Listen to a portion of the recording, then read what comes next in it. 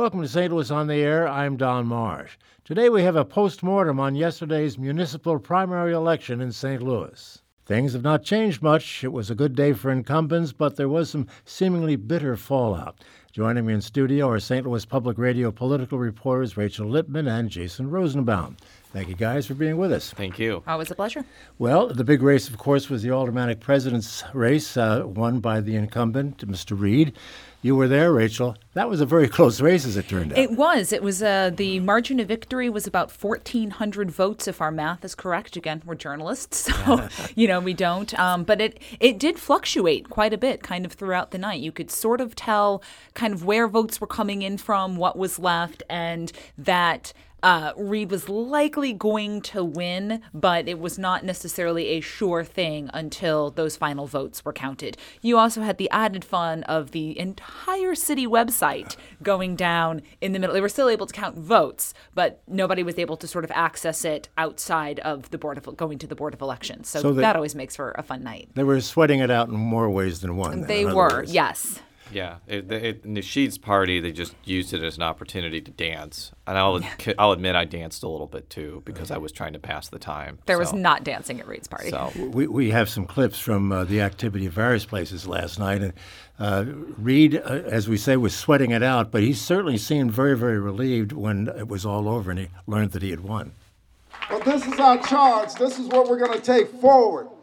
We're going to define, this is our time, St. Louis. We're going to determine what the new St. Louis looks like. We're going to eliminate the Delmar divide. And we're not going to be North St. Louis. We're not going to be South St. Louis. And we're not going to be Central Corridor. We're going to be one St. Louis. That's our future. Thank you so much for your time. Well, he certainly sounded energized. We should point out, though, it was a primary election. He'll have an opponent in April. No. A Green Party opponent. Oh, he has a Green Party opponent. Okay, all right. I don't think the Green Party is ready to sweep across St. Louis, so I think this was tantamount to election. All right.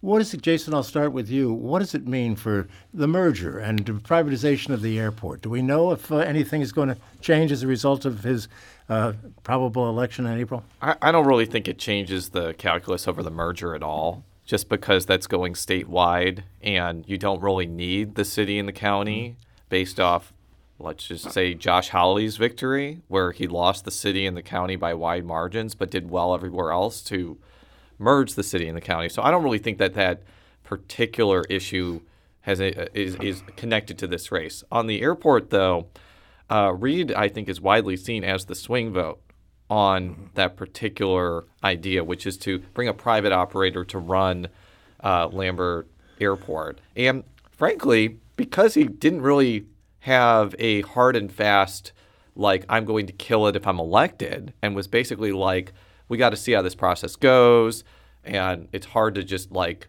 strike down the idea without seeing the actual proposal. He has a lot of leverage to shape the proposal in a way that could help some disaffected areas of the city. The thing that I asked all three candidates during the Politically Speaking podcast was, since there are a number of white aldermen that have come out against quote-unquote airport privatization, and the fact that African-American aldermen are the minority, but they still have a large amount of people, I think that they have a ton, as I said, leverage to basically craft this. Otherwise, they wouldn't vote for it, and you need an aldermanic vote in this case. So I think it gives Reed a lot of leverage to drive that process. Rich, you spent a lot of time at City Hall, and Reed was non-committal on privatization, has been.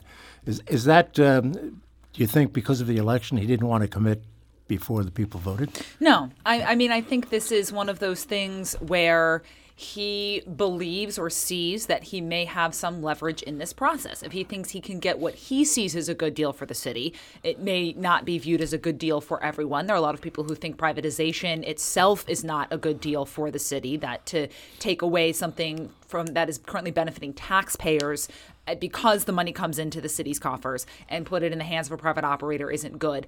I think it's his way of sort of, continuing to to try and split the baby. And to say, you know, well, if it's a good deal, if it's not a good deal, there are some who are going to argue that he's waiting for the campaign contributions to come in to sort of be like, oh, well, yes, I can do it to benefit this. I don't think it was as much of a I want to get elected ploy as it was to try to keep himself in that catbird seat, to be like, well, if you sweeten this deal for me, then maybe I can be persuaded to vote for it. I think I wouldn't call it a self-interested maneuver, but I don't think it's a pure electoral maneuver. And just to add before we go to the next topic, I mean, the hope among privatization proponents is that the city would get a pretty large payment up front in the billions of dollars. And that could go a long way to tearing down vacant buildings, repaving streets, coming up with economic development programs. Paying down debt. But as Rachel mentioned, privatization is very controversial because the idea of taking a public asset and giving it to a private company, you know, a lot of people just have a distaste for that overall. But I think that's going to be the biggest impact of this race for sure. There was another story, I think, that came out of events last night. That the two losers had some comments that I found very interesting. I'm sure you did too. Oh, yeah. State Senator Jamila Nasheed, of course, lost to Mr. Reed.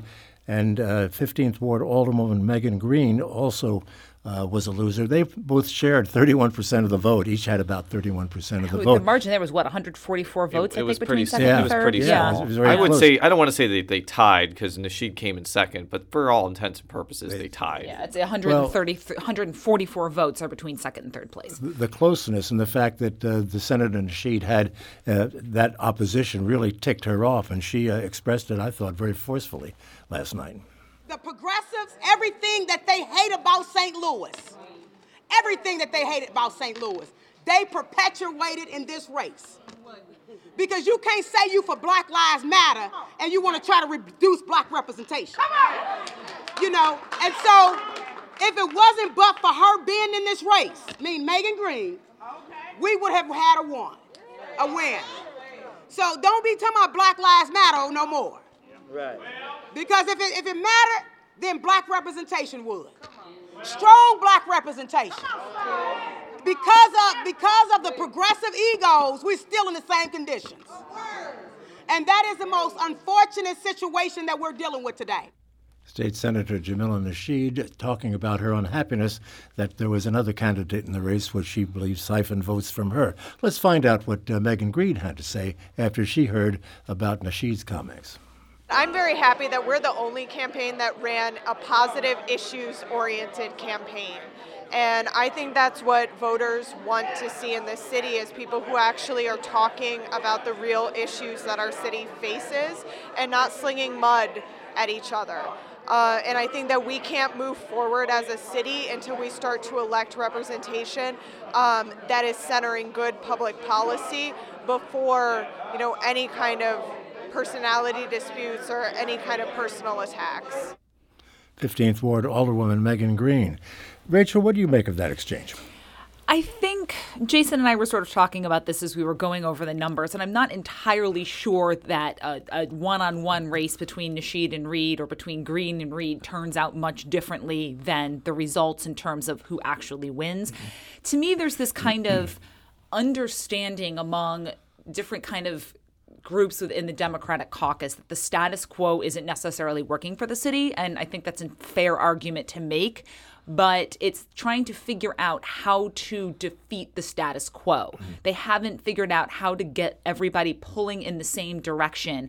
I think there is a lot of, if you aren't the perfect candidate, if I disagree with you on some issues, I'm going to have to go for the one that fits so much with, almost exactly within my worldview of how the world should work. There's not a lot of pragmatism, I think, in some of these some of these groups that are just like, well, we want change, but we want change to look exactly how we want it to look. And instead of being like, our goal for larger segments of the Democratic Party is change, and can we take it in incremental or pragmatic ways? Thoughts on that, Jason? Well, first of all, I think it has to be, this goes without saying, but when Senator Nasheed was talking about black representation matters, Reed is African American. So the winner of this race is an African American, and it means that there's two African Americans on the board of estimate and apportionment. What I think Nasheed was alluding to, though, was Reed was supported by a lot of not only African American political figures, because I think he had most of the endorsements of the Black Caucus, if I'm not mistaken. I think so. But he also had some key endorsements from some white political figures, like including the mayor. Including the mayor. Who was at his party last night. The Collector of Revenue, Gregory FX Daly, who I understand that people don't like writing checks to his office, but is actually a very powerful figure in Southwest City. I think that Jamila Nasheed is a phenomenally talented political mind. And I think if she decides to run again for something, she may be more successful this time. But the fact is that a lot of people, especially on the left of center end of the spectrum, like that supported Greene, have found her record in Jefferson City to be too compromising. Oftentimes she works with Republicans, which doesn't really matter in the city of St. Louis, but often does matter when those issues are kind of affect voters more. And I think that just a lot of people were more comfortable having an alternative to Nasheed, but I don't really know what would happen in a one-on-one matchup. I think Nasheed versus Reed, it could have ended up differently because Nasheed won most of North St. Louis, and Greene did very poorly up there. But Greene also did fairly well in parts of South St. Louis, and perhaps the calculations might have changed in some of the southwest side wards that Reed ended up winning. I think it's impossible to know for sure.